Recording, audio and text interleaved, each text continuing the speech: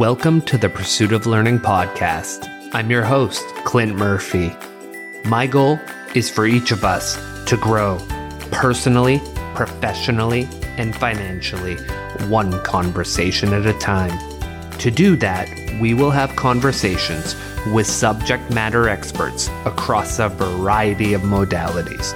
My job as your host will be to dig out those golden nuggets of wisdom that will facilitate our growth. Join me on this pursuit. Most of us hate conflict. In fact, many of us avoid it altogether. The problem is we create conflict debt.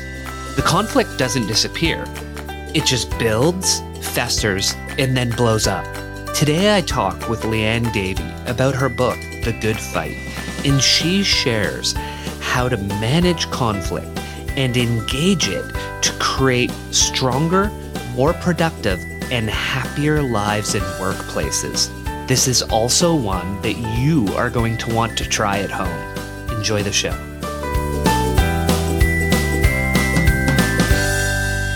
Good morning, Liane. Welcome to the Pursuit of Learning podcast. I'd love to get started with what's motivating you in life, and what are 2 or 3 things that you want to make sure we get across to our listeners in today's conversation? Yes, what motivates me in life is sort of a 2-parter. Many years ago now, in my second year of university, I realized that helping make work a more meaningful part of people's lives was what was going to drive me for the rest of my career. And about, I'm going to say 15 years ago or so, I got more specific on that and realizing that helping people achieve amazing things together was really what I was interested in. So not individual high performance, but how do we make teams and collaboration effective? Because to me, the way the world is going is that things are too complicated to do on our own. So that's what gets me out of bed in the morning, helping people achieve amazing things together. And what do I hope we cover? Well, I would love to cover some of the things that get in the way of us achieving amazing things together. You know, when we get into conflict, when we get wrapped up in our own crap, those sorts of things. That's more my specialty, is all the stuff that gets in the way, and how to clear the path so that we can collaborate effectively, do the things that need to be done. And so what we're going to talk about is using productive conflict to do that. And so a lot of people avoid conflict. We're going right in and we're going to talk about how to do it properly. So let's start. And this is all relative to the book, The Good Fight. So let's start the conversation with conflict debt. While organizations require conflict, most of us run away from it. And that turns out is a bad thing. Can you tell us more about that, Liane? That is a very bad thing. I think many of us fear conflict and find conflict a very aversive idea. But really, the most aversive thing is when we try and avoid conflict, because then what we're doing is we're putting a lot of energy into going around the problem, trying to suppress the problem, letting the issue fester, letting grudges and resentment build up. And ultimately, we are unsuccessful in maintaining that conflict debt. And either we have a big, payday where we have to pay the piper, and that's very painful, or we end up having to declare bankruptcy in that relationship and either quit a job, leave an intimate relationship, all these things because we've let stuff pile up, we've avoided the conversations we needed to have. So this is something that I spend a lot of time doing, helping people understand why getting into conflict debt or trying to avoid conflict is much worse for people who don't like conflict, because the conflict is going to be uglier, more emotional, have a greater cost. So the metaphor I use is that if we can do productive conflict, it's a little bit more like flossing every day and a lot less like needing a root canal every once in a while. So that's what I'm trying to help people think about, is if you don't like conflict, that's a great reason not to get into conflict debt, because conflict will cost you a lot more, the compounding interest and penalties that you'll pay. So if you don't like conflict, don't get into conflict debt. So when we're looking at the organizational or team level, What are some signs that we're in conflict debt? What does it look like to the everyday colleague in the office? Let's start with the organizational. And the number one sign that your organization is in conflict debt is that you fail to prioritize. So it looks like anyone at any point telling you that these are our 7 priorities. That's a really good sign. And if it's 17, all the better sign. So that's a good sign that nobody had the guts to have the hard conversation about what's most important. Nobody was willing to say this project or this department or this person is going to have to wait for a bit while we put something else first. So that's a great sign that your organization is in conflict debt, is that you have too many priorities. Another would be that things bite you in the butt a lot. So we don't actually do the hard work of exposing risk, talking about and being explicit about assumptions we're making. We don't like that kind of uncomfortable tension on our work. We build a plan. We want everyone to just nod their heads and go along. And so another good sign that you're into conflict debt is that you're doing a lot of firefighting. You're having to get yourself out of the ditch a lot, because what that means is that you didn't have the conflict up front to avoid those kinds of problems. At the team level, it's going to be all the things that you're accustomed to. So doing workarounds around a person who isn't performing, so other people having to take up the slack. It's going to look like eroding trust, frustration among people, people losing their tempers or becoming impatient.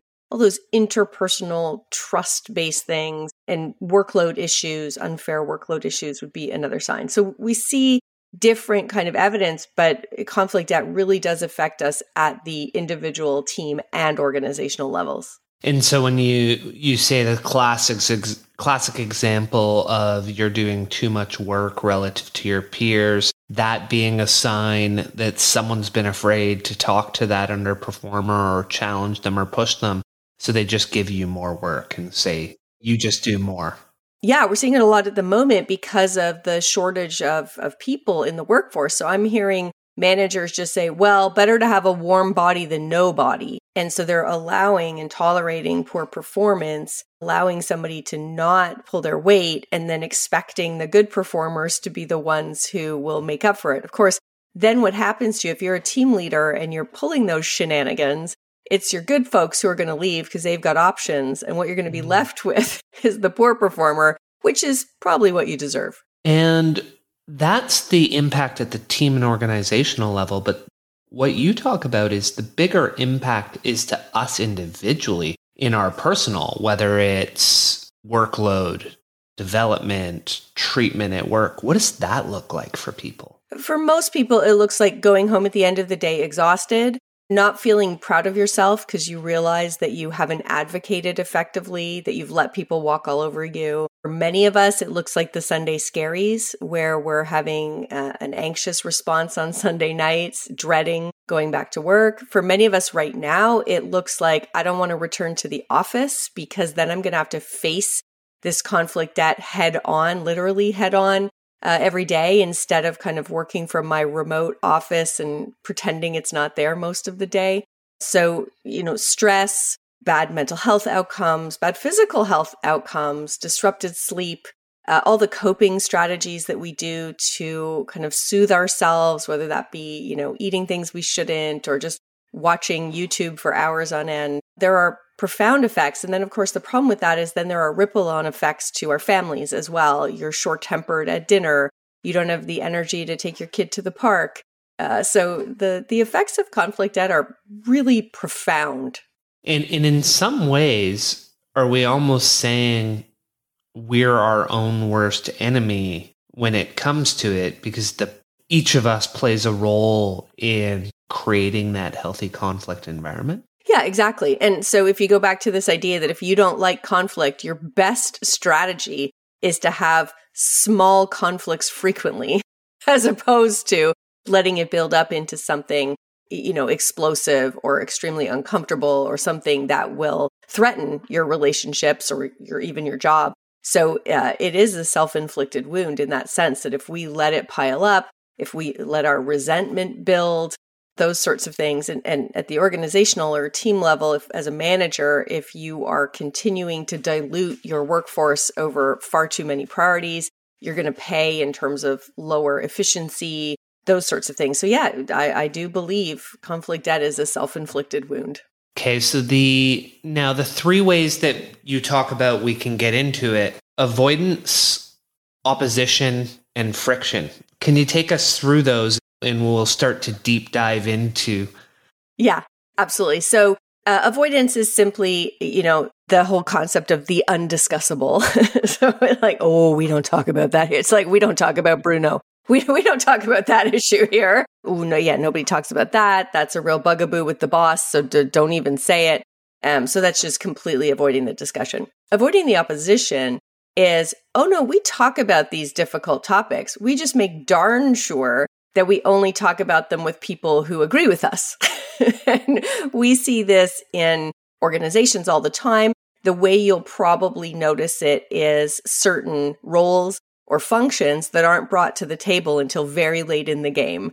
So engineering's going to design this product because we think it's cool and we love what it can do. And we're not even going to ask sales if they're interested in selling this or have any buyers. We're just going to plow through. If we build it, they will come. And then at the very last minute, we're like, over to you, sales, to sell this thing that you never wanted and never had a market for. So avoiding the opposition is, keeping the conversations in places where people are going to agree with you. The other, of course, very obvious example of this is Facebook. Lots of difficult issues get talked about on Facebook, but in this echo chamber of people who are going to agree with you, if somebody disagrees with you on one of these values-based kind of things you post on your Facebook, you unfriend them. And so that's just a form of conflict debt. It's not that conflict isn't there. It's just you're avoiding the opposition. So that's that one.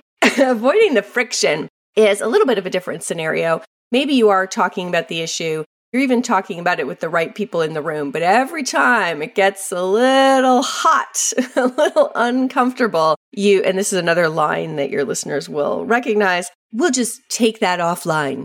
And we sort of bury the issue in a deep, dark hole. My friend Karen Wright told me a story. It's just this fantastic story of an organization she was working with that was owned by a Japanese organization. And the chairman came over to Toronto to have a meeting, and he was sitting in on the meetings all day. And people were doing this line as things were getting a little heated or the conversations were a bit uncomfortable. People kept saying, okay, well, we'll take that one offline. And at the end of the day, the chairman, who didn't understand this North American language of conflict debt, said, oh, okay, great. So I would really like to attend this offline, whatever this meeting is you call offline. Of course, then everybody was like, whoops. And I just think it's such a great example of how we avoid friction, and we'll have a conversation superficially and never get to the root issues or never actually solve the conflict. So we can avoid the issue altogether. We can avoid the opposition to the issue, or we can avoid friction on the issue. Either way, we're not getting to a resolution, and therefore we're stuck with that debt for a little longer. And, my ears perked up when you were on opposition and you were talking about Facebook, because really it's social media in general, right? Whether it's Facebook, whether it's Twitter, we tend to be in these big echo chambers. And Liane, have you started to look at the impact of conflict avoidance at a country level? Because you're really starting to see this, right? Like just intense polarization. Yeah, I have a friend, her name is Dr. Ann Wilson, and she's a social psychology researcher.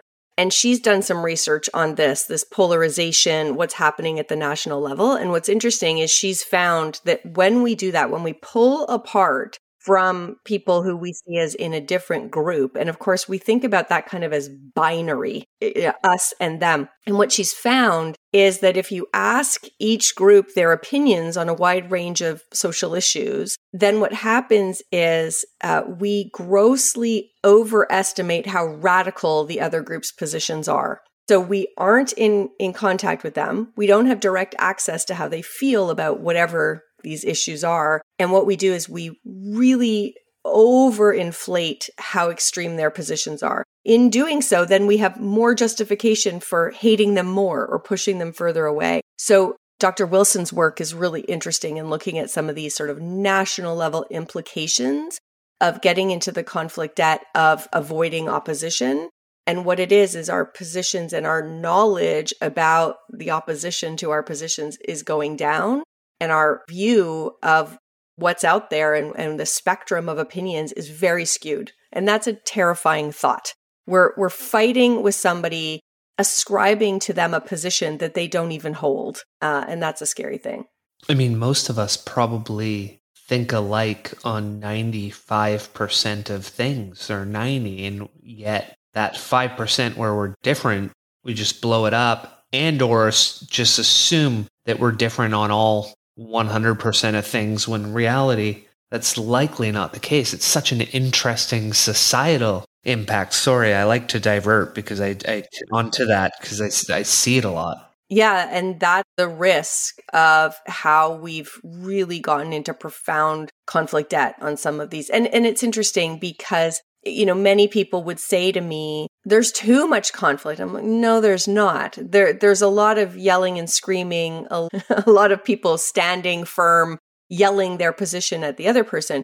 But conflict is a struggle between incompatible and opposing needs, demands, wishes. And we aren't actually coming together to struggle together, which is what conflict would require us to do. We're standing separately, demanding. And so this act of actually having conflict, we're not. Social media and even media is allowing us. We've got this group watching this channel feeling this way, and this group watching this channel feeling a different way.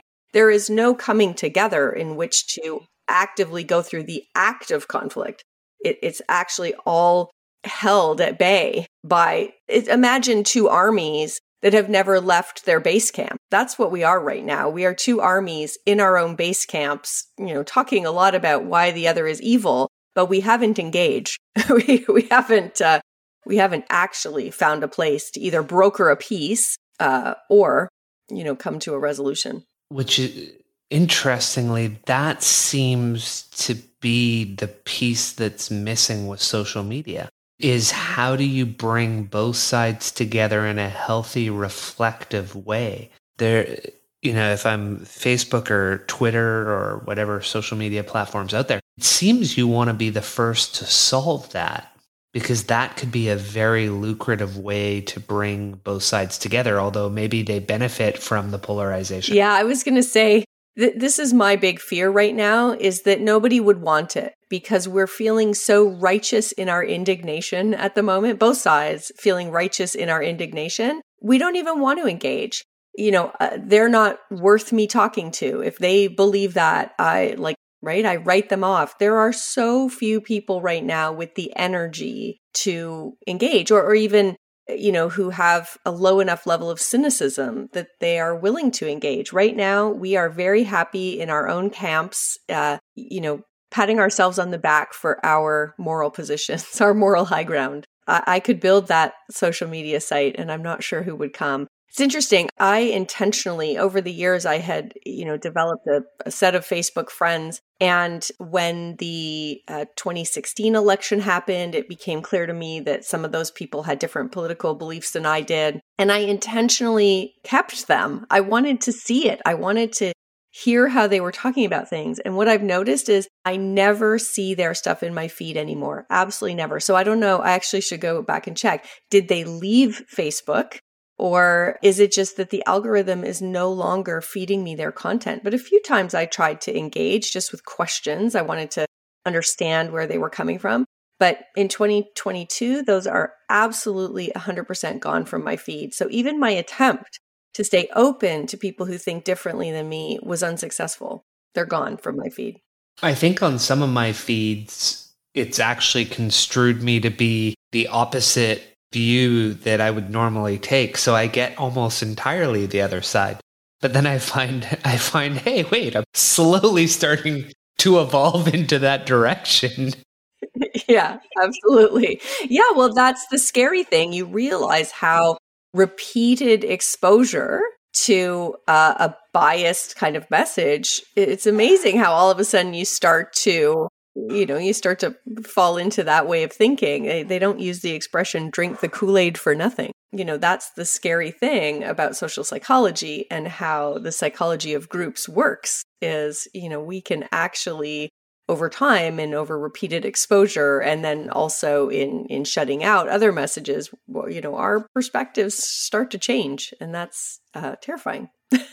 Terrifying and interesting, because it does show that, I might have thought I was staunchly on this side of the fence, and now I'm saying, well, wait a second. On this aspect, I'm on this side of the fence, but on this aspect, I'm on that side. And I can see how these two differ, and maybe here's where we should be and how do we get there. Yeah, and I think based on our comment before about polarization, the other thing that we need to get to is there isn't a fence. This is our country. This is our community. This is there is no fence. And it really is a continuum. And there are people all the way along that continuum. It just has been made to feel like there is a fence or a wall or a moat between us, but there isn't, right? And understanding that our perspectives on a wide variety of topics have more nuance and more gray area and more variance than we would be led to believe by the people who want us to think that there are two camps and one big fence. Oh, great way to say it. So the reason we avoid conflict for most of us, this stems right back to our childhood, right? And we often have the Carl Jung quote on the podcast, until we make the subconscious conscious, we'll forever be led by it and call it fate. And you go back to your childhood, and whether it was grandma or mom or dad saying, if you have nothing nice to say, don't say anything, or, mind your business, or kids don't talk. How do we get wired to avoid the conflict? And then knowing that, how do we unwire ourselves so that we can enjoy it or at least do it? And then how do we teach our kids so they don't become conflict avoidant? Since I wrote The Good Fight, I even got another piece of data that makes our conflict avoidance and our conflict debt even more understandable. And that goes back before our childhood. In fact, it goes back 15,000 years. So I discovered a quote from the anthropologist Margaret Mead. And somebody was asking Margaret Mead, when was the first evidence that humans actually advanced through cooperation and collaboration and harmony and getting along? She said, well, they have a 15,000-year-old femur bone, human thigh bone, and that bone has evidence that it was fully fractured, broken all the way through, and fully healed. And she said the only way that that is possible is if somebody protected that person from predators and brought them food. So that person would have been dead without food or water, without protection. And so we have evidence from 15,000 years ago that the people who lived and the people who survived were the ones who got along with one another and who cooperated. So even before we're born, we have 15,000 years of evolution baked into us to get along, especially with our own tribe. And then we're born into parents who do exactly the things you said. They say things like, if you can't say anything nice, don't say anything at all. So the first thing I say when I share the Margaret Mead line is, so don't beat yourself up if you don't love conflict. Like everybody whose ancestors really loved fighting in the cave got chucked out of the cave and eaten by the saber-toothed tiger. They don't have ancestors today, or they don't have progeny today. So don't beat yourself up if you don't like conflict. We are built to not like conflict. Then we're socialized to not like conflict. So if we're going to unpack this conflict baggage and realize that organizations and even healthy relationships of all different types require productive conflict, then first we're going to have to reflect on what are those voices. So I talk about the little voices whispering in my ear as my itty bitty shitty committee, and how important it is to me that I understand that they're there, that I know when they're whispering at me, and that I deliberately say, no, thank you. I don't need that bad advice. Mind your own business. Terrible advice. Really terrible advice. You know, how much predatory behavior has gone on in our world because others just kept minding their own business. Not my issue.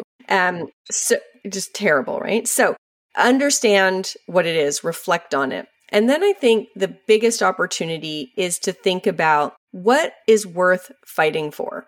And in an organization, we do that exercise by helping people understand their role how their role brings something unique to a team, how their role likely is advocating for different stakeholders than other people at the table, and how if they aren't bringing that message, sharing that perspective, fighting for the people who are counting on them, then no one is. And if we can start to frame the positive aspect of what is worth fighting for, then we can sort of overrule the itty bitty shitty committee and tell them, yeah, that's nice. I can't mind my own business because if I don't talk about our customers in the West, that New York City head office is going to ignore them every time. And I need to fight for them. And somehow when we can understand who we're fighting for, what we're fighting for, and depersonalize it a little bit, it's not me being petulant. It's not me being annoying. No, it's me fighting for things that I'm here to fight for. Then I think we have a much better shot of normalizing conflict and, feeling as if what we're doing is contributing. It's a positive contribution to fight for things that matter. So I'll give you a silly example. It's not a silly example. It's a true example. I was working with a food manufacturing company and asking these questions. So I said to the head of sales, what are you fighting for? He said, well, we have 3 major grocery chains in the country, and it's my job to make sure that we're, differentiating our product to really fit with them and, coming up with ways that our meat fits their. So one of their customers was really working on organics and we need to be doing all these cool raised without antibiotics. And this other customer is trying to go into the, easy prepared food. So we need to find ways to marinate our food and do it so it can be ready quicker. And so his job, what he was fighting for was he was fighting for their buyers, their customers, to help them differentiate. And he was very passionate about that. He was happy to fight for that. But as he was talking, the head of operations was it was a very funny look on his face, kind of this smile, a laugh. I said, what are you laughing at? And he said, well, as I'm listening to him say, I'm fighting to differentiate and to make this compelling for our customers, I'm laughing because I'm here to do the exact opposite, to get consistency, to make it efficient, to make it scalable. So our plants are really efficient. And it's okay, now you see, and they're laughing because they'd had a lot of friction, the two of them, really often disagreeing on what the right call is or rolling their eyes at a call that the other had made. And now all of a sudden they understood, first of all, that wasn't friction. It wasn't, anybody being a jerk. It was productive tension. And it was the other person's job to advocate for those things.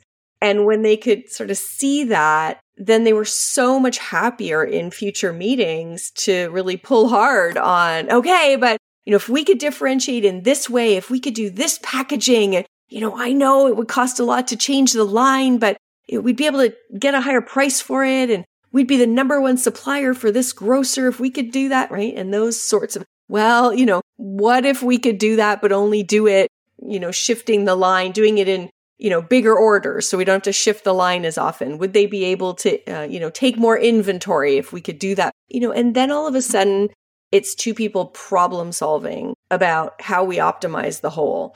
And so this idea of getting over our conflict aversion by being more in touch with what our obligation is and who we're fighting for and what we're fighting for is what we do with every single team we work with. And it's so powerful as soon as it clicks for them that, oh, you're not a jerk, but you are here to advocate for something very different than I am. And in the end there, you were saying something, I've been in a manufacturing environment and that's where you tend to see the fight between the two sides as sales ops, right? Is you mentioned them saying, hey, I recognize the cost of line switching and changing and what that'll do, but I could get a bigger order to offset that cost because there's a switching cost. And if I can get a big enough order, you can justify the switching costs. So that becomes a very powerful way to look at it. Well, just go back to metrics and just say the problem is if they can get there, but there's, terrible divisive siloed metrics in the organization where, that deal, yeah, if we can get a higher margin, then our margin number holds and still looks good. But you know what? The salesperson's probably held accountable for the top line And the ops person's probably held accountable for the efficiency. And so the ops guy's still getting penalized, even if overall it's great for the company. Why are our metrics so terrible for creating, optimized behavior? So that's another problem we're fighting against. So often our rewards and our measures do not promote teamwork. They're like, nope, I got to keep the efficiency up. I'm looking at scrap rates and I'm looking at how many hours the line is down for. You can get that higher price. I'm not getting anything for it. Doesn't help my bonus. And so, we have this added complexity that when our measurement is so siloed, then no wonder people are acting. It just is intelligent for a human to act in their self-interest. So if we've got our measures all wrong, why are we expecting this concept of an optimal solution with these productive tensions to work? Well, it's one of the number one things, right? For a company, incentives drive behavior. And so if we're incenting people to be in a conflict situation through the metrics, hey, I'm going to measure you on your productivity and I'm going to measure you on revenue. Regardless, I'm not going to even say, hey, 60% of your bonus as the sales guy is profitability of what you sell. 40% is what you sell. For the ops guy, 60% profit, 40% cost, right? Like, how do we tie the two together through an incentive plan? Exactly. Yeah. So, we have a lot of things to overcome, but in my experience, if we don't start with this empathy and understanding of what everyone at the table is fighting for, we're not going to get anywhere. If we start there and then say, okay, that is what I'm fighting for, but if I'm going to yield to the optimal solution, if we're all going to yield to the optimal solution, then, show us that we're rewarded for coming to the optimal solution. So we got to start with understanding this concept and having more empathy for the fact that the optimal solution is almost never optimal for any one function. Right?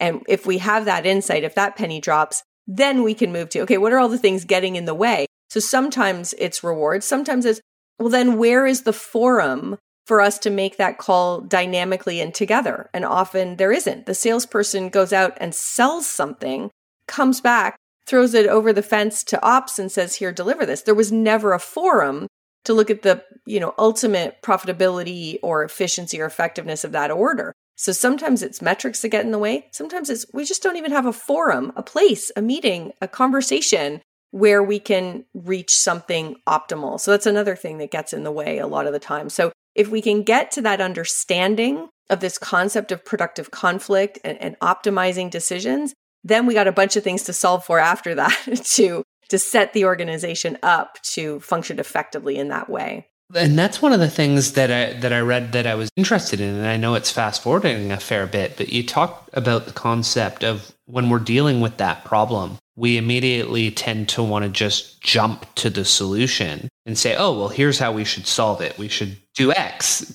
but we really haven't got to the bottom of the issue, and that tends to backfire on us. Can you take us through that? We'll start to work through how we actually get to the root cause and get into the meat. Yeah. So if we go back to the Itty Bitty Shitty Committee, I'm going to add another line to it that I didn't add to it in the book, but that line would be, don't come to me with a problem, come with a solution. And I'm adding that. While I understand where that line comes from, and I think it's great when you are going to talk to your own manager, I think when you go talk to your manager, it's great to come with a potential solution. But unfortunately, we do that in cross-functional teams. And when we do it in a cross-functional team, it triggers a whole bunch of bad things. So first of all, we come with a solution that is in somebody else's area. So it's not ours to fix. If it was ours to fix, we just would have fixed it. But instead, we come and we say, you need to do this, or we should change this. And when we do that, it triggers a really negative response a lot of the time. So first of all, because we aren't in that function and we aren't experts on that function, the thing we propose is usually pretty harebrained. It's usually not good, or it's not applicable, or it would never work in practice. The other thing we do is we signal that we don't actually think that I don't think you can solve your own problem. So let me come in here and tell you what you need to be doing. So it seems condescending. So all sorts of bad things happen. So we don't want to walk into a situation, a cross-functional situation, proposing a solution. Instead, we want to walk in saying, here's what I think, here's what I'm noticing. Here's some evidence. This is what's happening. And so here's what I think we need to solve for. So actually getting the common ground around the fact that have you diagnosed the problem accurately? Seeing if your colleagues also have identified this problem or given the evidence that you share that they come to understand that that's a problem. And then, thinking about who is best positioned to solve this problem. So asking questions like, how are you thinking about that? What do you see as some of the opportunities to make that better? What would we have to solve for if we wanted to change that? So instead of coming with this sort of strong assertion or statement of we need to do this or you should do this, nothing worse than somebody starts shoulding all over you. You should do this and you should do this. But instead coming to the table with here's what I'm noticing and here's what I see that as an issue that my sense is we need to do something about this. I think we need to solve for this. It's going to just completely change the tenor of the conversation when you do that. And because what we really want to do is we really want to get to, before we get to an answer, before we get to a solution, we want to have common ground with the person that we're having that conflict or conversation. We can almost change it to just that we're having that conversation with to make sure we're on the same page, that we're actually trying to solve for the same thing. Because often, as you pointed out, I think I'm trying to solve for A, you think you're trying to solve for B, and we're fighting. And neither person has said, hey, what are we trying to solve for here? Yeah, and we're fighting and we're being very dismissive, like, your solution will never work. That'll never work. Well, it'll never work because it was never meant as a solution to the thing we think needs to be solved. So, of course, it's not working. So, yeah, I think that is the vast majority of conflicts I see in teams is where they're trying to solve for two different things. And if only we could have a conversation about, well, what are you trying to solve for? Oh, okay, yeah, that's fine. I was trying to solve for this. And instead understand that it's like doing algebra with two equations to solve for the unknown. We tend to have two equations. My equation of what I value and what I'm trying to solve for is different than yours.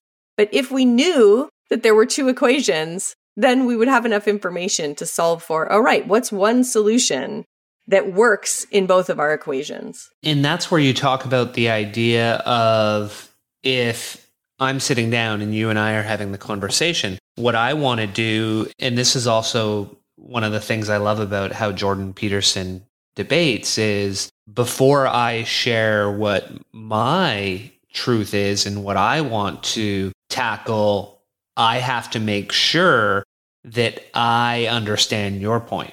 So, okay, Liane, what I'm hearing you say is this. Do I have that right? And then you have the opportunity to clarify and say, oh, yeah, you do have that right, Clint. Or no, here's a subtle shift. And then I say, okay, so that's what you're trying to solve for. We now have that on the, and you call this the two truths. We now have your opinion on the whiteboard. And then I'm able to say, here's my opinion. Here's what I'm trying to solve for. And the other person, if we're doing it right, should say, okay, here's how I'm hearing it. Is that right? Yeah, exactly. So humans, if you go back those 15,000 years, we operate on reciprocity most of the time. And just reciprocity doesn't work so great when you start with, okay, you go first. So the best way is to go first yourself and to really try, and what Stephen Covey calls seek to understand before striving to be understood. So you're trying to understand what is their truth. So how can I say things that are validating to them, that make them feel like I'm listening and I'm interested and I'm curious? How can I ask questions to get a better sense of what's underneath their perspective, what they're trying to solve for? And then how can I say that looking for confirmation, looking to see that, yes, I have that right. And ultimately looking to have them feel like, oh, okay, we're actually allies here, because this person's trying to understand me. Once we do that, if we go first with that, there is a very strong pull for reciprocity for the person to be willing to do that for us. And then to say, okay, if that's your truth, that's really helpful. Here's what I'm trying to solve for. Here's where I'm coming from. Here's the stakeholder that I'm thinking of when I'm thinking about where we go from here. it's very, very, very strong demand characteristic for the person to listen to you once you've spent so much time listening to them. Unfortunately, we try and elicit reciprocity by sharing our perspective first. That tends not to be very effective. And do you find a lot of problems, or let's even call it conflict, that arises simply from people not having the conversations? And I can give an example. You're at work. I work on a finance team, right? Accounting. And so we are a service group, right? We provide a service to the rest of the company. And you'll have someone on another team and they'll ask for something. And someone on my team will come to me and say, Clint, like, that ask is totally irrational. I think we're always headed down a path when someone starts with the other person is totally irrational. It's like, well, you probably haven't talked to them. And then they say, here's what they want. And here's why it doesn't make sense. But often the first question will be, well, have you talked to them? Do you understand why they want it? Have you asked these questions? Do you find that a lot of people just skip to that last step of the other side's irrational? Not even side, but, the other person. Absolutely. And the busier we get and the more we feel overwhelmed by our own priorities, then all of a sudden when there's an ask from somewhere else, it's like, I don't have time for this. And that's ridiculous. Why do they even want, right? The more overwhelmed if we have the afternoon free, we're like, well, okay, I'll take a look, right? But we don't have the afternoon free. We have many other things that, people who have more pull on us, that create more fear in us have asked us for. So this, dude over in the other department making this ridiculous request, first of all, I don't feel beholden to that person. I don't feel empathy for that person. I don't actually understand the request. So of course it's going to get relegated. Because how could it possibly be as important as these other things of the people breathing down my neck and things that I do understand? And we've just never given it a chance. It could be something incredibly important. It could be something insightful, something that would benefit finance and you could share with other stakeholder groups. But if you don't take the time to understand, okay, help me understand what you're looking for. How are you going to use this? What are you hypothesizing that you want the data for? Who's asked for this? Those sorts of things. We don't engage. We just balk. Yeah. And so because it happens all the time, probably each time it happens, we want to have that training exercise with the colleague. And so it may be saying, hey, have you done these things?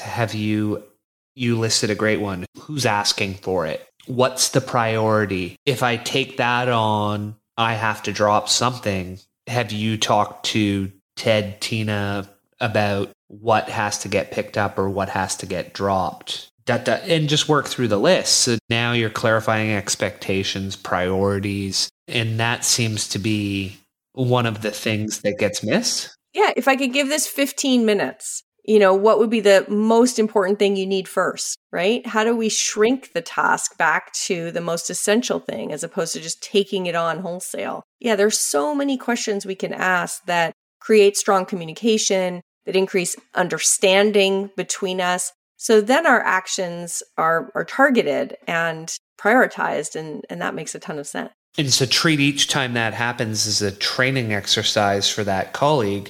So they start to be like, because then they almost start to recognize, instead of thinking it's conflict, it just becomes having a conversation with the person on the other side of the company. Yeah. And that's the most exciting moment for me when I have people practice different ways of broaching the situation. So I'll take them through questions like that. And then at the end, they'll just say, but that wasn't conflict. Like, exactly. and like, if I can get you there of not even recognizing that absolutely it was a struggle between incompatible demands, right? They wanted this right now and you had other priorities. That's conflict, right? It's just, it didn't feel like it because it was a conversation where we made space for one another's goals. We empathized with where we were coming from. We actually got to what was important kind of beneath the surface. And when we have productive conflict, most people say, well, that isn't conflict. I'm like, yeah, it is. And it's important conflict. If we aren't having conflict about, how to prioritize our time, we're going to be very inefficient and ineffective. it is conflict. It's just healthy conflict doesn't feel awful. And so our baggage about conflict tells us it has to feel awful to count. I'm like, no, productive conflict can feel really good. And actually, I find productive conflict's a little bit like having a therapeutic massage, right? It hurts in the moment, but afterwards you're like, oh man, so good. That's what we're looking for. Yeah, because otherwise you just carry the tension in your neck and your shoulders because you're not saying it instead of just having a conversation. And that's where you get into trouble, right? So now we're going to rewind back to earlier in the book is the having a little bit of aversion to conflict is okay. But when we go into full on avoidance mode, that's when it gets dangerous for the company, for you, for the team. And you had a wonderful chart that showed 4 quadrants, and I believe it was cooperation and assertiveness, and those drove into 4 categories. And there was an optimal category and I may be misconstruing by calling it the optimal one, where you're comfortable with you're being both assertive and you're being cooperative at the same time. And so when you look at those 4 quadrants, which ones don't we want to be in that'll get us in the most trouble? And which ones do we want to be in? And how do we move from one quadrant to another? Yeah. So that's the Thomas Kilmann model. And I think the simple way of talking about the 2 dimensions is meet my needs and meet your needs. So it's a 2x2, right? Are we meeting my needs, meeting your needs? And so the whole idea of the Thomas Kilmann model is each one of those conflict approaches has its time and place. So, avoidance would be conflict debt. And what they would argue is, there is a time and place to get into conflict debt where neither of our needs are being met. And I would say, in my experience, one of the places for that is when something triggers a very emotional reaction. People are coming in hot. That might be a great moment to say, you know what? I'm just going to sleep on this. Let's not have this conversation now. Let those, neurotransmitters dissipate. Let's let cooler heads prevail. And we'll come back to that. But we'll come back to it when we're in a better position some things I see where there's a fight brewing and there's no data and no evidence. It's like, this is what I believe. Well, this is what I believe. Well, that's a good time to get into conflict debt, to avoid the issue and say, let's go away and actually get some data. Let's get some evidence and come back and have that conversation when we can have it, not just opining about what we think, but instead to come back with evidence and what we know. So there are times when conflict debt may make sense in the short term. Just like, there are times when putting something on your credit card makes sense. I'm going to buy this online because it's going to give me 24 hours. I've done this with airline tickets during COVID. I'm going to buy this online with my credit card because it's going to give me 24 hours to cancel. That debt is going to get me something that is worthwhile. Well, same thing. If we can avoid the issue for a little bit to come back at it at a better time. There are times when it probably makes sense to leave it so that our needs aren't met, but the other person's needs are met. And that's a time when, look, this just doesn't really matter that much to me. And I know it matters a lot to you. So let's meet your needs in this case. This is going to happen not only at work, but at home all the time. You're picking a restaurant or you're deciding what to do on a vacation. There's lots of good conflict and conflict debt in choosing vacations. So there are times when that quadrant makes sense. So that's the idea of the Thomas Kilmann model, is that there is a time and a place, and compromise is right in the very middle. It's like neither of us fully gets our needs met, but both of us get some part of our needs met. I don't like that one all that much. I try and use it sparingly because I find just it's human nature for both people to then walk around carrying a grudge. Yeah, exactly. So Chris Voss, in his excellent book, Never Split the Difference, Chris Voss talks about that as, if you come downstairs ready for work in your suit and you think the black shoes look better with your outfit and your partner thinks the brown shoes look better with your outfit, it is not a good answer to go to work wearing one brown shoe and one black shoe. That is not a good answer. And I love that. Sometimes our solutions become very kludgy solutions, like one brown shoe and one black shoe. So I think be careful, be aware that compromise is a form of conflict debt often. we hate conflict, so we compromise on something. It's not the right answer. It's not the best answer, but at least it makes it feel like the conflict is gone in the short term. So be aware, if you're somebody who doesn't like conflict, be aware of sliding into these positions of like, I'm just going to give in and not meet my needs, or I'm just going to compromise to make this go away. Those are really not compromising deliberately, because there is good compromise is fine. But recognizing that I'm doing these things not because it's the best answer or the right answer, but because it will expedite the path to not feeling this discomfort. That's a bad reason to use any of those boxes. Well, when you said that last one where I'm always just going to give in, there's a book in the men's work community called No More Mr. Nice Guy. And the whole concept is that person who is just always giving in to their partner, right? Exactly. Always accommodating. And it has significant downsides because you're never getting your needs met. So there's always at the back of your mind this constant, as you said, grudge. Yeah, absolutely. Resentment. Oh, my partner never meets my needs. I resent them, but you're not vocalizing it. So it's almost your own fault. You're putting yourself, and I guess in a way, you're putting yourself into a form of conflict debt because, right, you're never getting into conflict with your partner. You're just saying, yes, yes. Yeah, it's really a misconception that healthy relationships don't have conflict. Healthy relationships don't have conflict debt. Healthy relationships have lots of conflict because there's just so frequently a struggle between incompatible and opposing needs, wishes, and demands, even if it's just picking a TV show at night, what you're going to have for dinner. And as I said, vacations are a great one. Finances. How are we going to spend our money is a very common one. You get one person in a relationship who, just is worried, wants to store away every penny they can. And the other's like, we need to live a little. What are we saving this for? Well, that's conflict. And if we aren't finding a path through that, then the resentment is going to build. So a better way to look at it is healthy relationships have healthy conflict. Exactly. And Gottman, the relationship researcher, it's amazing. They did this study. I'm going to forget the exact details, but they basically did a study looking at couples and watching couples fight. And they could tell within 60 seconds whether these couples were going to be together 5 years later based on how they fought. It wasn't whether they fought or not that predicted whether a couple was going to last. It was how they fought. And did they fight with empathy? Was there evidence? And if their fights were derisive or unempathetic, they weren't going to last. But if they showed empathy, if they were interested in the two truths, then those relationships were much, much, much more stable over the long term. So that now is one of the parts of the book that we didn't advertise on the cover, but how to save your relationship by learning how to have healthy conflict. We'll add that into the show notes.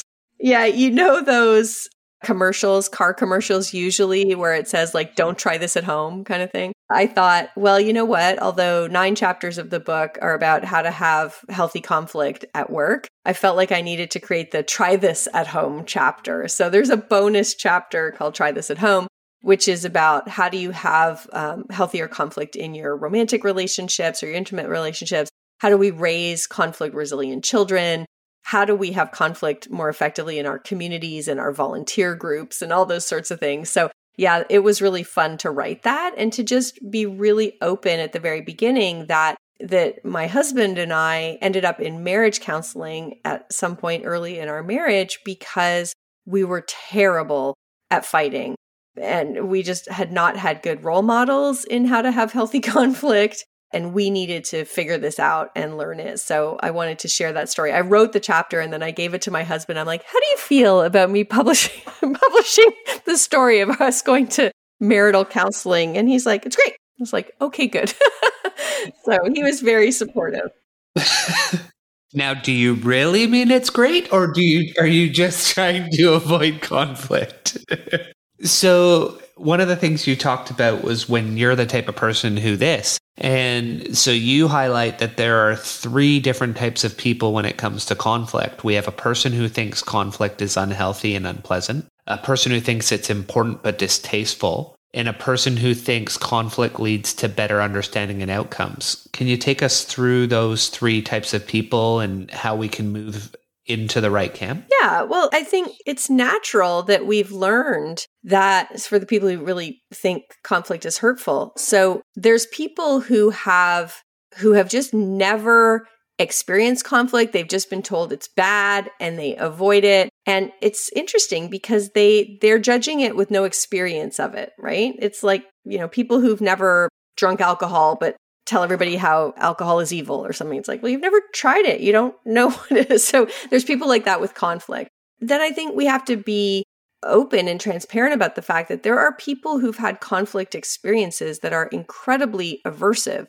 They've grown up in an abusive household. They've seen the damage conflict can do. So we have to have empathy for the fact that if those people are conflict avoidant at work, it's because they have a lot of real evidence of the damage that unhealthy conflict can do and no evidence of the benefit that healthy conflict can bring. So we have to be empathetic toward them.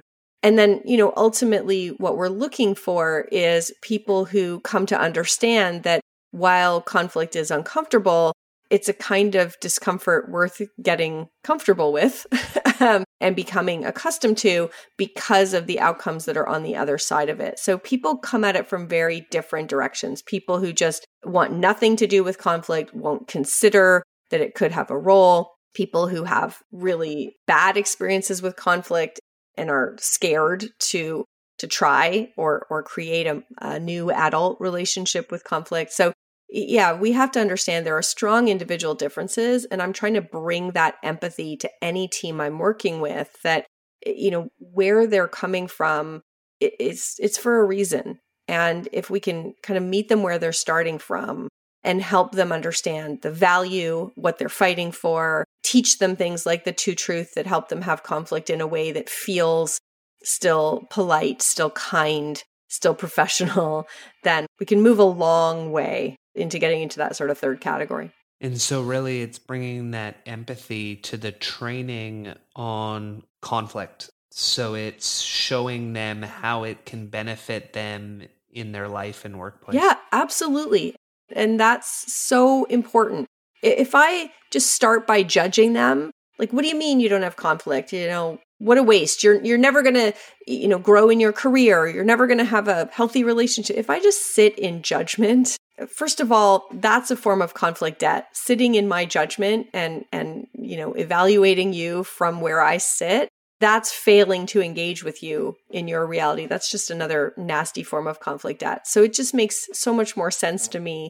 Plus, the reason I wrote this book is that I'm a highly conflict avoidant person. I don't like conflict at all. I still don't. 50 years, and I still don't like it. But now I've learned that conflict debt is much scarier, much more aversive than the conflict itself. And so now I've trained myself to have the conversations much more like the flossing. How do I deal with it, as a daily kind of experience? Because I can't bear the idea of the root canal. But I always start with empathy for the fact that, okay, I get this isn't easy. So what is the wiring that someone has if they really enjoy it? Where would that come from in their childhood? Yeah. So, my husband and I do a lot of work with executive teams. And as part of that work, we do psychological assessments. And we do find about 30% of people who really love a good debate, a good tussle. And many people in the office, I find, really value that hearty debate. And people think they're jerks and people think they're bullies. And it's interesting because the only thing that works with them is to pick up the rope and to actually lean into the disagreement with them. And they love it and they become happier and they respect you more. And so I'm not sure we completely understand the mechanism for where that comes from. Likely, to some degree, it comes from one of the big 5 personality factors called openness. So people who want new ideas, want challenge, want to change what they think about things. So we do see people who really love healthy conflict, and they get mislabeled as, either being bullies or aggressive or too direct. A lot of labels get put on them where no, really what they want is the intellectual rigor and the stimulation of coming at an issue from a bunch of different angles. They aren't emotionally tied to their position. A good way to spot a person like this is that they will actually change their position when presented with a good argument. So there are people like that. And often people who don't like conflict shy away from those people. They judge those people. They label those people. They give them nasty feedback on their 360 feedback. And they don't understand that what that person is after is some really productive conflict on these issues, a little bit more tension, that sort of thing. So they're often misunderstood and definitely mislabeled.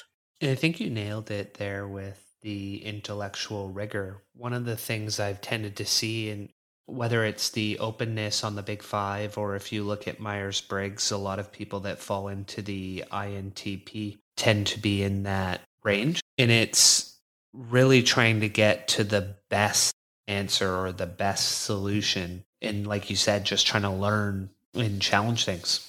Yeah. Yeah. My husband definitely falls into that category. And he will just challenge things for the sake of it. And with 2 teenage daughters, it can make dinner really unpleasant for me who doesn't like conflict. But it's funny. One of the tips with people like that is don't use absolutes with those people, because they'll have an entire debate with you just about the absolute. Like if you said something like, murder is always wrong, they won't fight with you about murder. They will fight with you strictly about always. And so all of a sudden you're having this whole fight about is it like 99% of murders that are wrong or 100? And you're like, what are we even doing? So, that's another way to spot those people, is that they'll engage and fight with you, not necessarily even about the substantive thing that you were talking about. They'll pick some piece of it and go off on that just because they want to debate. And you're like, oh my goodness. Okay, I'm sure there's some situations of, well, what if you murdered someone who was about to murder a bunch of children? Okay, yeah, good, sure. But, right? Yeah. So, but that for people who don't like conflict, that is so aversive and so unpleasant. And you're like, did you really need to get your jollies by, fighting me about that? And the answer is yes. But in that case, we need to do a better job of saying, that doesn't work for me. Like, here are the people that you can go have those conversations with. Here, go to pub night with the folks who love that and leave me out, right? But people who don't love the conflict tend not to say, that's aversive for me. That makes dinner not fun for me. When we have to have that kind of a leaning in, aggressive kind of debate about things, can we save that for after dinner or, whatever else? Can you guys have that when I'm off somewhere else? So the other thing with our own conflict comfort and conflict needs is we need to do a better job of expressing those. We also need to do a better job. Like that person who loves a good debate seldom sets it up that way. Like, you know what? I would love to make sure that we're being really rigorous on this discussion. Can we spend 30 minutes and just really play devil's advocate and really work hard to make sure we've explored this? They don't do that. They just start playing devil's advocate, and often with opinions they don't believe in. You're like, are you kidding me? You said the exact opposite last week. And people get carried away and all offended that they said the opposite thing last week. And they're like, of course I did. That's how you play devil's advocate, right? And so we just need to be more explicit about what's actually happening. I don't think we've been rigorous enough making this call. I think this is a decision that once we make it, we can't go backward. And so I would love for us to really lean in right now, think about it differently. Everybody come at this from the opposite perspective you've been coming at it. If we actually could articulate what we were doing in that situation, it would make it so much less aversive, but we tend to not be very good at that. So it's a good point, because I'm often that person. And so what you can do, or what I can do differently, is instead of just being a devil's advocate, because at the end of the day, when you're doing it in the workplace, I'm not doing it for fun. I'm doing it because, to your point, I really see us going in a direction and everybody's saying the same thing. And whenever I see that, I wonder, well, whoa, someone should have a different view. And if anyone's going to do it, I'll do it. But often it's in an area where I don't necessarily have the expertise or the skill. I'm just saying, anytime I see 10 of you going in one direction, I want to make sure at least one person's saying, hold up, what about the other direction? If we go that way, what might we regret if we were to go this way, what would be good about it? And everyone's kind of looking at me like, you're not even usually chiming in on this stuff. Like, why are you? And so I should say. Right. And it's simply because the intellectual rigor isn't there and you feel, worried, anxious about the lack of rigor. I feel like I would love to create a set of flashcards for that scenario where you could just call it, like I would almost call it like, okay, underbaked decision, right? And then a set of flashcards. So the flashcards would be like a series of lightning rounds you could do. And one flashcard would be assumptions, right? You just hold up the card and everybody's like, okay, what's one assumption that's only true, or this plan only works if this assumption holds true? Okay, everybody go around, name an assumption. A risk, an implementation challenge, a stakeholder that we haven't thought about or we haven't talked about explicitly yet. Like, what would be the flashcards to do this lightning round to bump up the intellectual rigor of something that feels underbaked or where we haven't had sufficient conflict yet? I'd love to create that set of flashcards. Maybe I will. Yeah, when you do, let me know. I really like that one. So let's now talk about how we actually do conflict right. And one of the things you say is the very first step is making sure that whether it's with our boss, whether it's with our team, that we have an open line of communication. Why is that step one? Because we're so biased as humans and so just let me give you an example. Okay, so you have a really big presentation coming up, super important. You're talking to your boss about it, and the boss says, I want you to send the draft to everybody on the team. And as you send out the draft to everybody on the team, you're already dreading, what Frank is going to say. Frank, oh my God, Frank makes you nuts. There's so much friction there. It's so annoying. So you send out the presentation, and of course, guess who responds first? Yep, Frank. Awesome. Yay. And so, oh God. And you open the email and you read it and it says, I got the draft presentation you sent. I caught a couple of mistakes. You're like, ugh. And I have some ideas for how to make it better. I'll call you at 10. And you're like, I think I need a dentist appointment at 10 o'clock. Like, I think I need to not be here. And you have all these thoughts. You're like, mistakes. Like, of course you did. So smarty pants. Or like, he wants to make your presentation better. Why don't you do your own damn job before you start worrying about mine? You have all this negative crap going on. And in fact, you've even read the email. Your narrator in your head of the email was Darth Vader, because that's the narrator you use for Frank's emails. But now imagine that the second email came in and it was from Franny. And you just love Franny. You guys, you think alike. She's the one you always calibrate with after meetings. How do you think that went? You would have sent your presentation to her anyway because you really value her opinion. And so she's the second to respond to your email. And her response says, I got the draft presentation. I caught a couple of mistakes. I have some ideas for how to make it better. And I'll call you at 10. And all of a sudden, you're narrating that email with a completely different narrator. You're like, oh, you caught mistakes. Phew, thanks for saving my bacon, Franny. And you have ideas. I know, isn't it so interesting? And now you're all excited for Franny to call you at 10. So this is the fundamental truth of how our brains work. We take neutral information, we pass it through our dirty filters, and we decide what the intent was. And because of that, if you are not establishing a line of communication, building trust before you need it, then when you need something, your colleague is reading your email with the Darth Vader narrator, not with the happy, friendly narrator.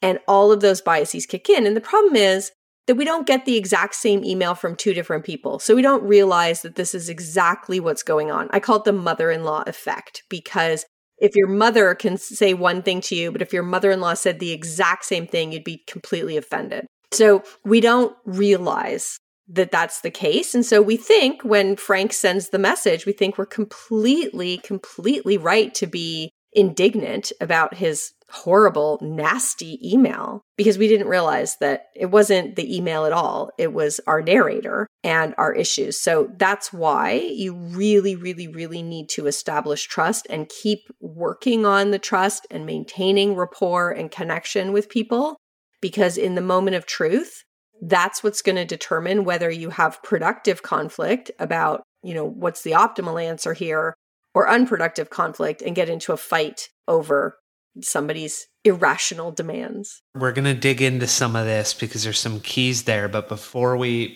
do, we'll digress on your mother-in-law effect, because this is something that's very important to me. And I've made observations over time and I've shared them with young parents. And one of the observations tends to be that as a family, you're almost always closer with, assuming all else equal, right? Parents, logistically, similar distances, you're almost always closer with the wife's side of the family, because a wife can take, and my statement has always been, it's simple. A wife can take advice from her own mom, but a wife cannot take advice from her husband's mom.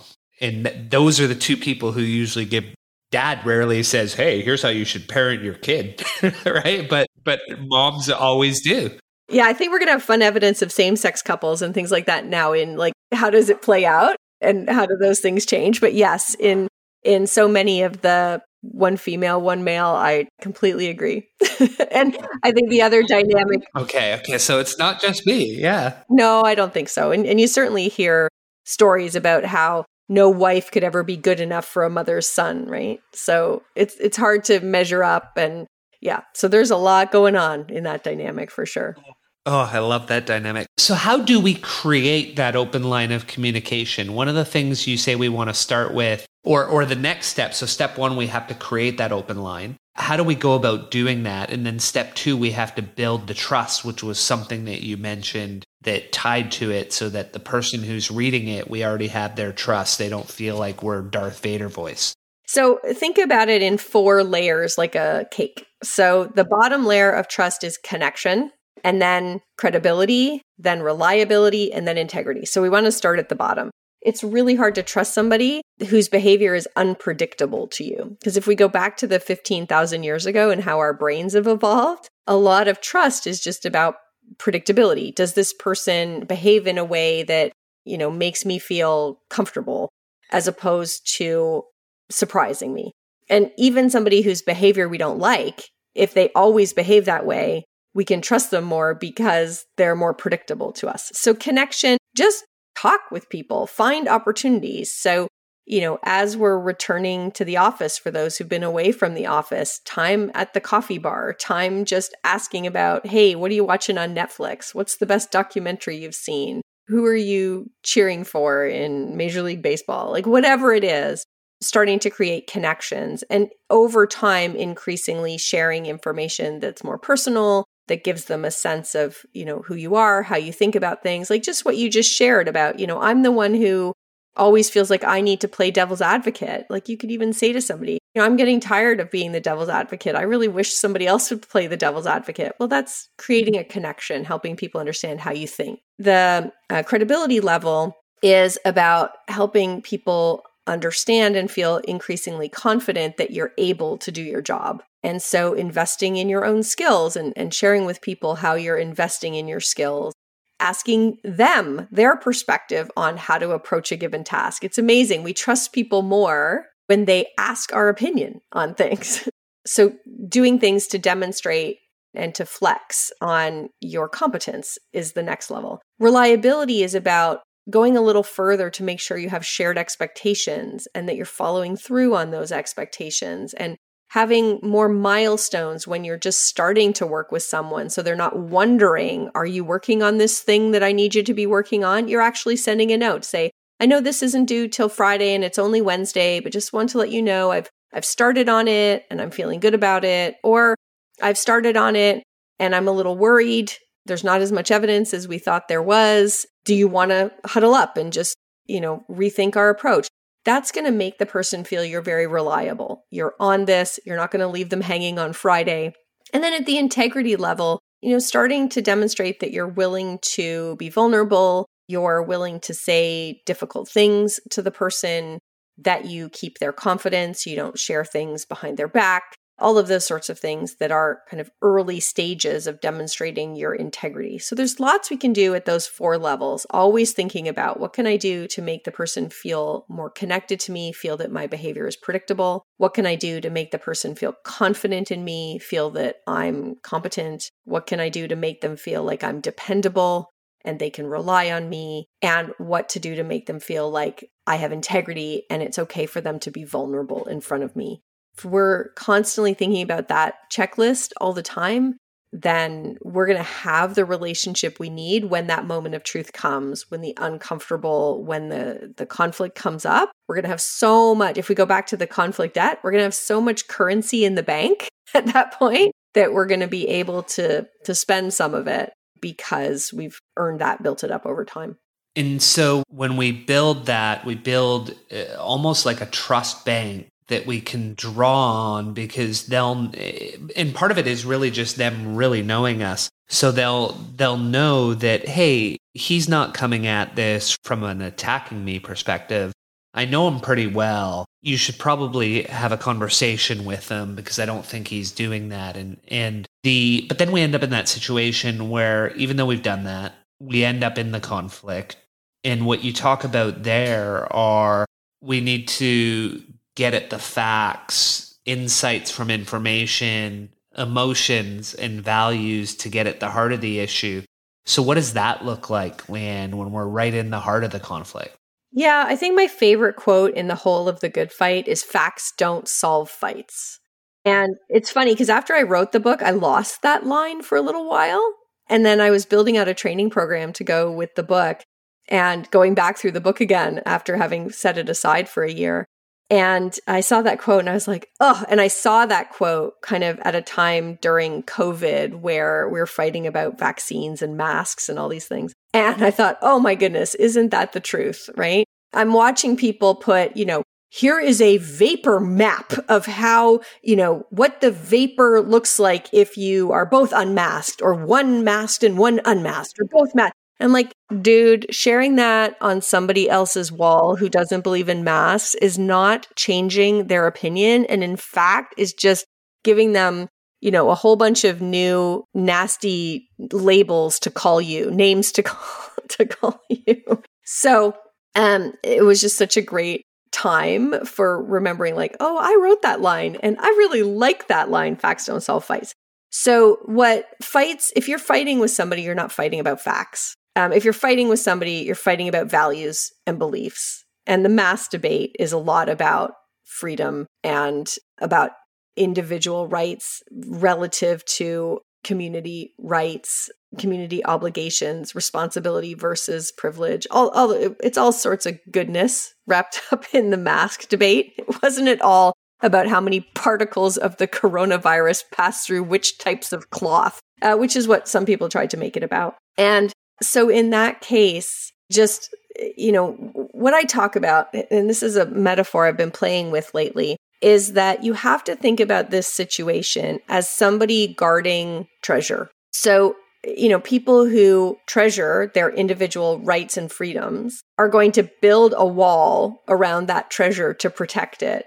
And they're going to build that wall with bricks that are just fact, things that they got. And of course, we know where they're going to get their facts, right? They're going to get it from the news sources that are giving them all sorts of reasons to say that masks don't help, they don't work. Even, remember at the beginning, Fauci said, don't wear a mask. I have this video clip I'm going to show you of Fauci saying you don't need a mask. Put that brick in my wall and this brick and that brick. And so what we do is we go trying to pull bricks out of their wall. And, all they do when we try and pull bricks out of their wall is feel that their treasure is under more threat and build a higher wall and move more quickly to add new bricks to the wall and maybe fire flaming arrows over the wall, right? None of that gets them to put down the drawbridge and actually let us in, right?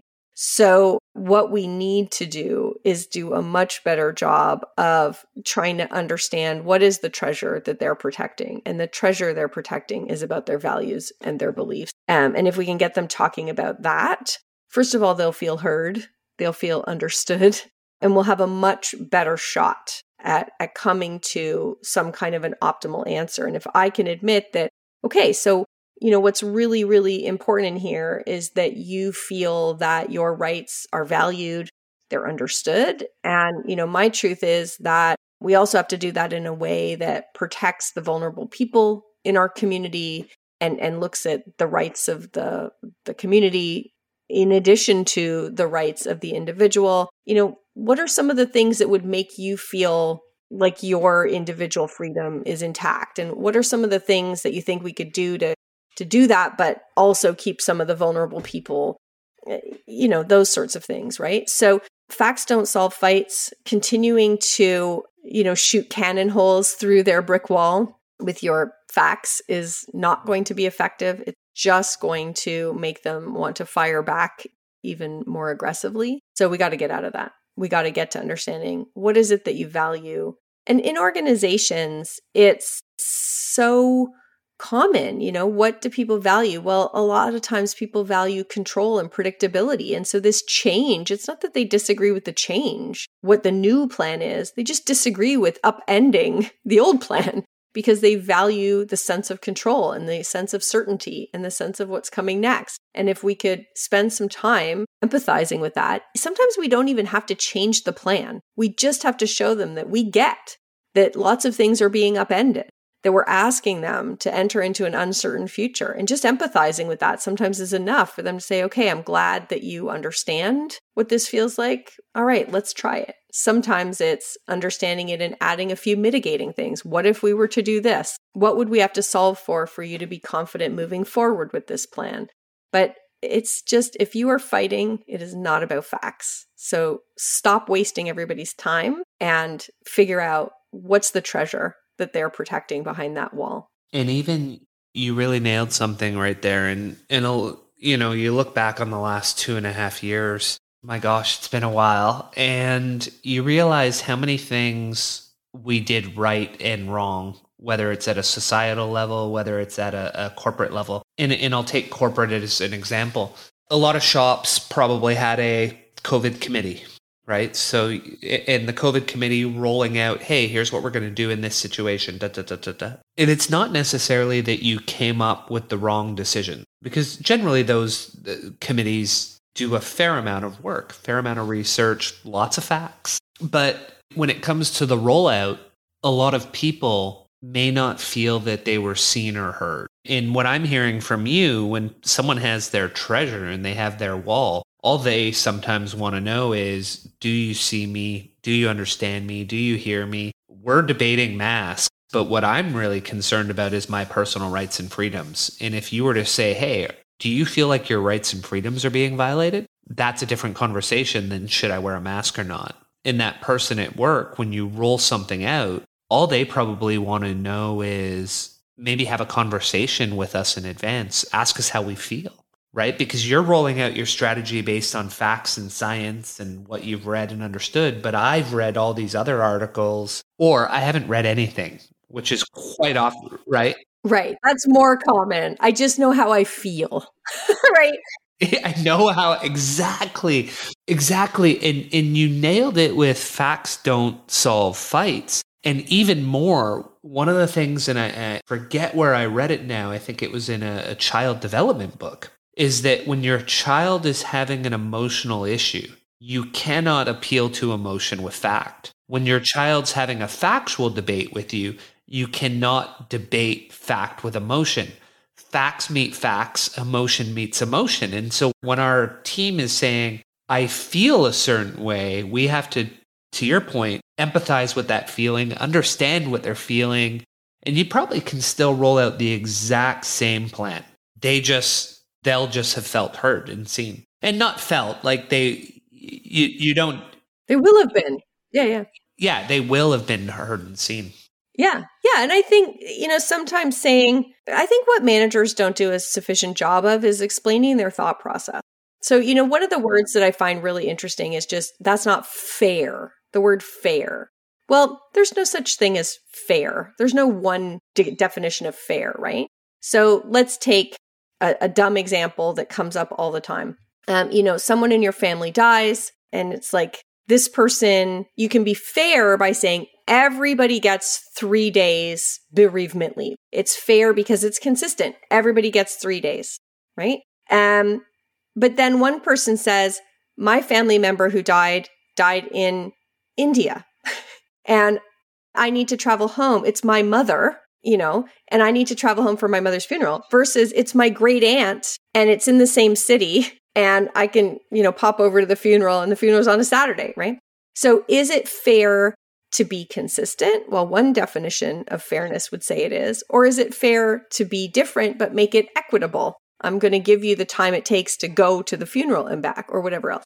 So because fair is not simple, managers just don't talk about it. Instead of saying, I'm trying to think about what feels reasonable and fair in this situation, here's how I'm thinking about it. I'm weighing this and I'm weighing that.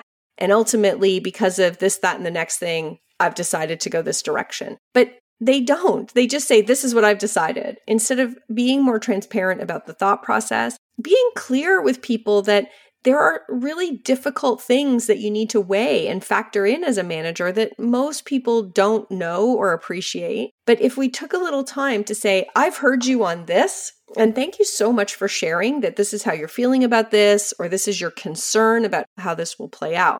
I'm going to go this direction, knowing full well that that's going to be uncomfortable for a period of time. Here's something I'm going to do to, or maybe help me figure out what are some of the things that we could do that would make it a little better. But we avoid the discomfort and we just say, this is what I've decided, no discussion. And that's kind of like a dad thing in the family, right? This is my call, no discussion, because I said so. And managers do that instead of just saying, here's what I'm wrestling with. Here's how I took your perspective into consideration. Here's another perspective you probably didn't even know I had to take into consideration. And if we took, 5 minutes to actually help people understand our thought process, I think not only would they feel heard and understood, but it would increase the empathy with these other stakeholders that they hadn't been considering.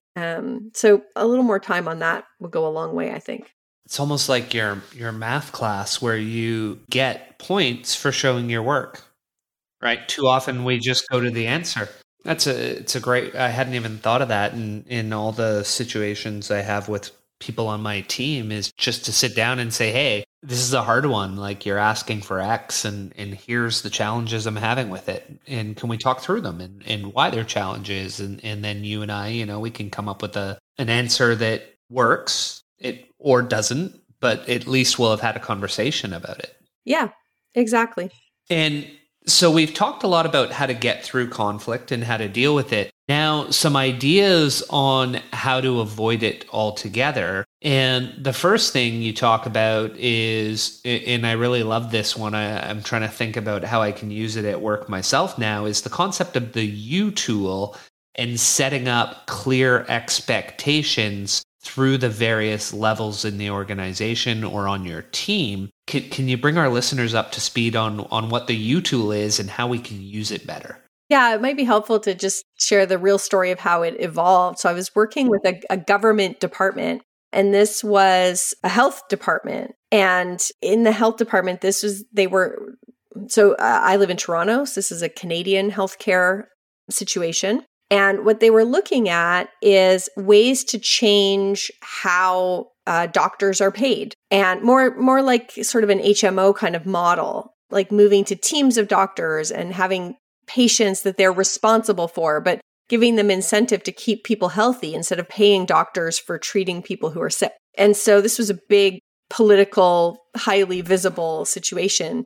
And so what was happening is this team needed to write the briefs and write the information so the politicians who were out giving speeches could talk about their new policies. And this was the team of leaders, and they were complaining about the quality of the briefs that the analysts were writing. They're like, they don't have the right precedent. They don't have this. They don't have that. And so I just started kind of pulling on the thread with them and saying, okay, well, let's take this literal example of this politician who was at this event in this town last week. What happened? Tell me what happened. And essentially what came to be very clear was that they were all running very fast. And the request for the speech came in to the leader, and the leader kind of forwarded the email to the director with pretty much no context, no nothing, just forward, here, deal with this. They sent that to the manager, and the manager distributed it to the analyst in some sort of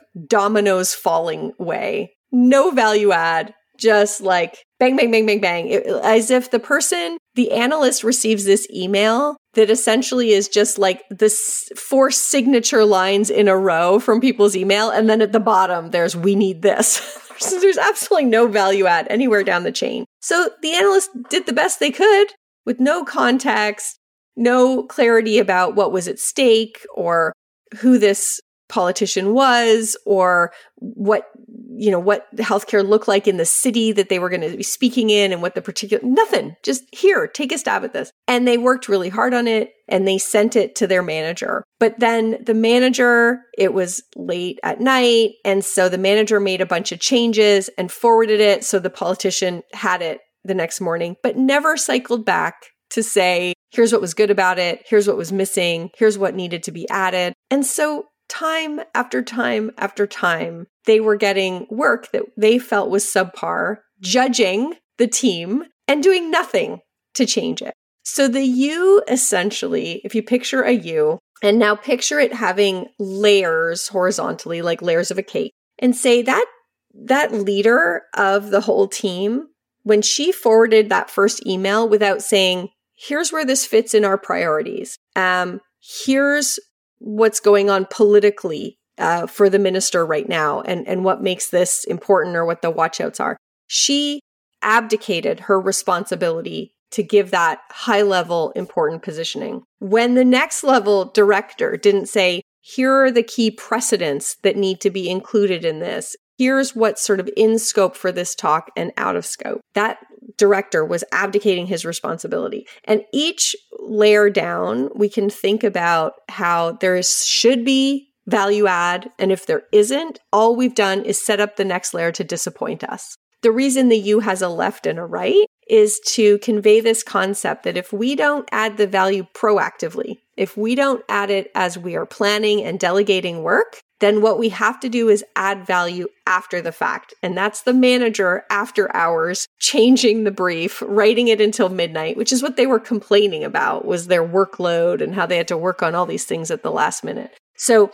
the U helps us to have a conversation with different levels in a department saying, here's the value that you can count on us to add, and here's the value we're counting on you to add, and here's when you can demand that we add that value for you.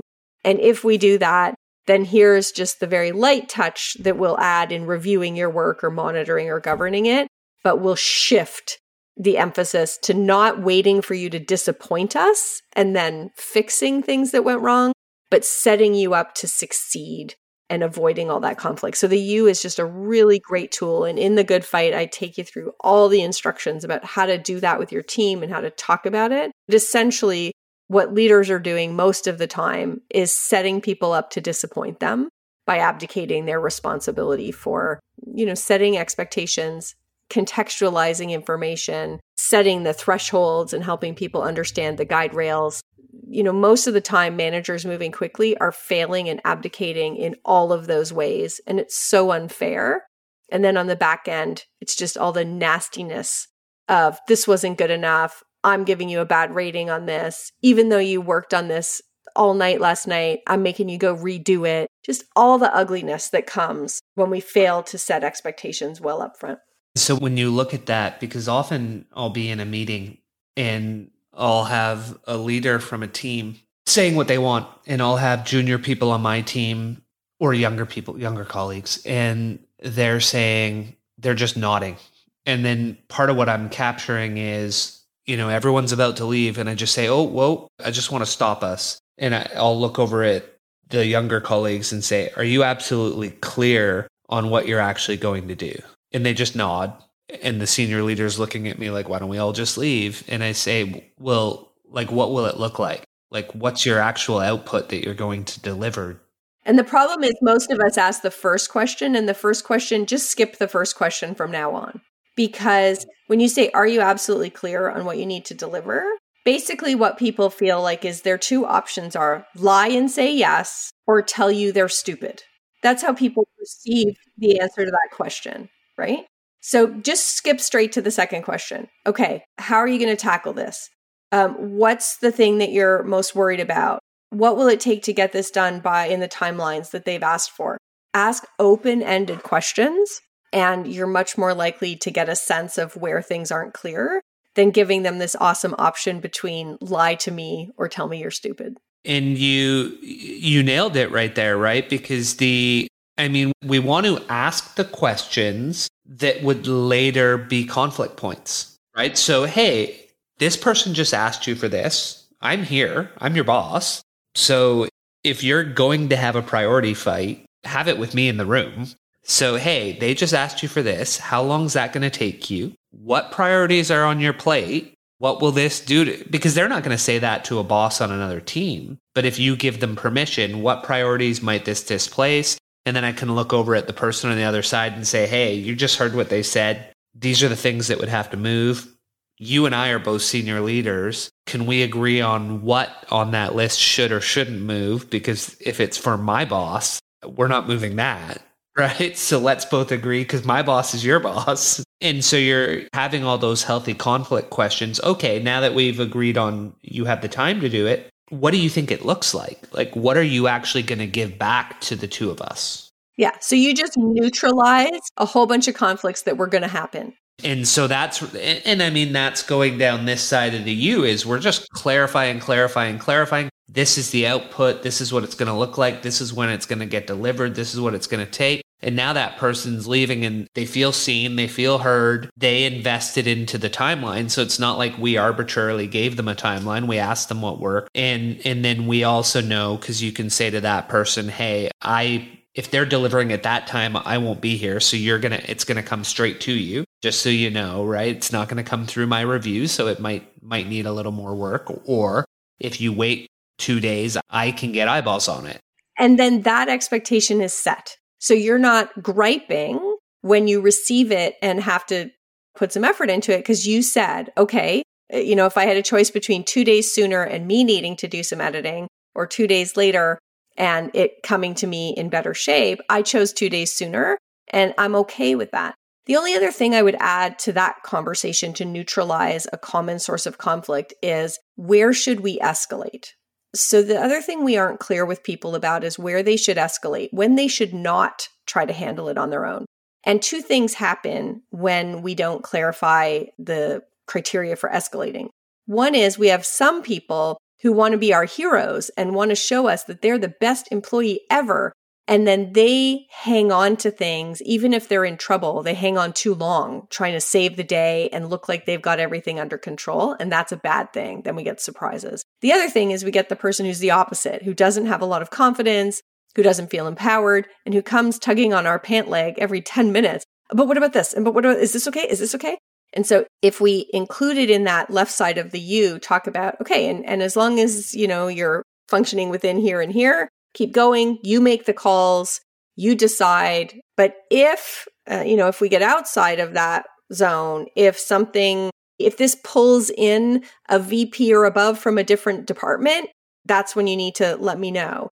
If this gets 2 or more days off track, let me know it, right? So including in that upfront, what should we be expecting in terms of when to escalate? That's another really useful thing to add so that you're not getting angry with them either for coming to you on things that you thought you had delegated to them or for not coming to you on things that you really needed to know.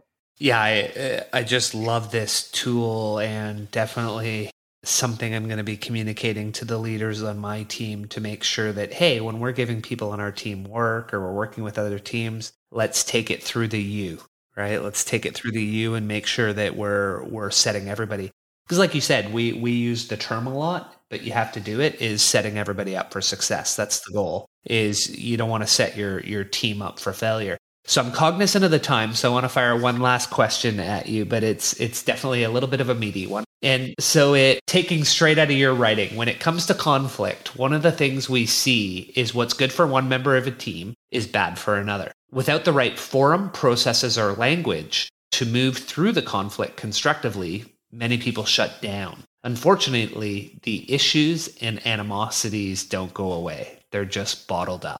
And so that's what we see, right? We see everyone walking around with tension and anger. And it's, what's that when people say it's like a bomb and someone just needs to light a match? It's a tinderbox. Yeah. Yeah, tinderbox, right? It absolutely is. And then it just takes one little thing. And the problem is the little thing, the straw that breaks the camel's back, ignites the whole thing. And people are like, what? Like, what? And it wasn't about that thing at all, right? It was about the months of feeling not respected, not valued, then it all explodes. But it wasn't about the thing that actually, because all it takes is a spark at that point. You're like, how did that spark create that explosion? You're like, well, because it wasn't just about that spark. It was all the unresolved conflict. And so what are some of the forms, processes, and language that we need to have on our teams so that we don't get to the tinderbox stage? Yeah, so that's what I really tackled in the third section of the book, right? It was how do we make conflict into a habit instead of an event? And so the U is a great conflict habit, right? How do we do a better job of setting expectations up front? The TARP, which is, we haven't called it that yet, but the TARP is the exercise where we define what are we each fighting for and how are those things in tension with one another. Then in chapter 9, I share, conflict strategies to do what I describe as like sprinkling a little conflict, like challenging assumptions or looking at things from different stakeholder lenses or talking about the implications. So, the whole back third of the book is really focused on these core team processes we can use to make sure that the U is about neutralizing the vast majority of conflicts by setting clearer expectations. The TARP chapter 8, is about normalizing these productive tensions. And I would say, healthy teams go around the table and say, have we thought about this from your unique perspective? Have we thought about this from your stakeholder? So it can be a deliberation tool, using the TARP as a deliberation tool.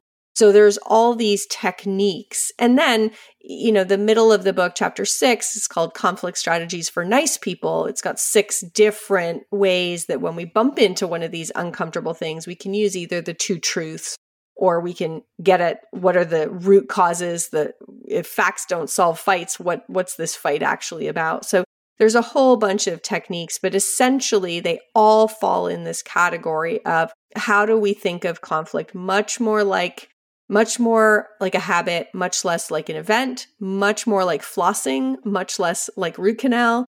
And the book is just chock-a-block with technique to kind of make these high frequency, low impact, healthy, productive conflicts on your team every day. Yeah, and I found there were so many of them, whether it's kind versus nice, getting off the sidelines, how to disagree with our boss, how to clarify expectations, add some tension into the mix, or encourage productive conflict in meetings. So there was so many good tactical ways to tackle it, and we don't want to give away everything for free. So The Good Fight, have a read.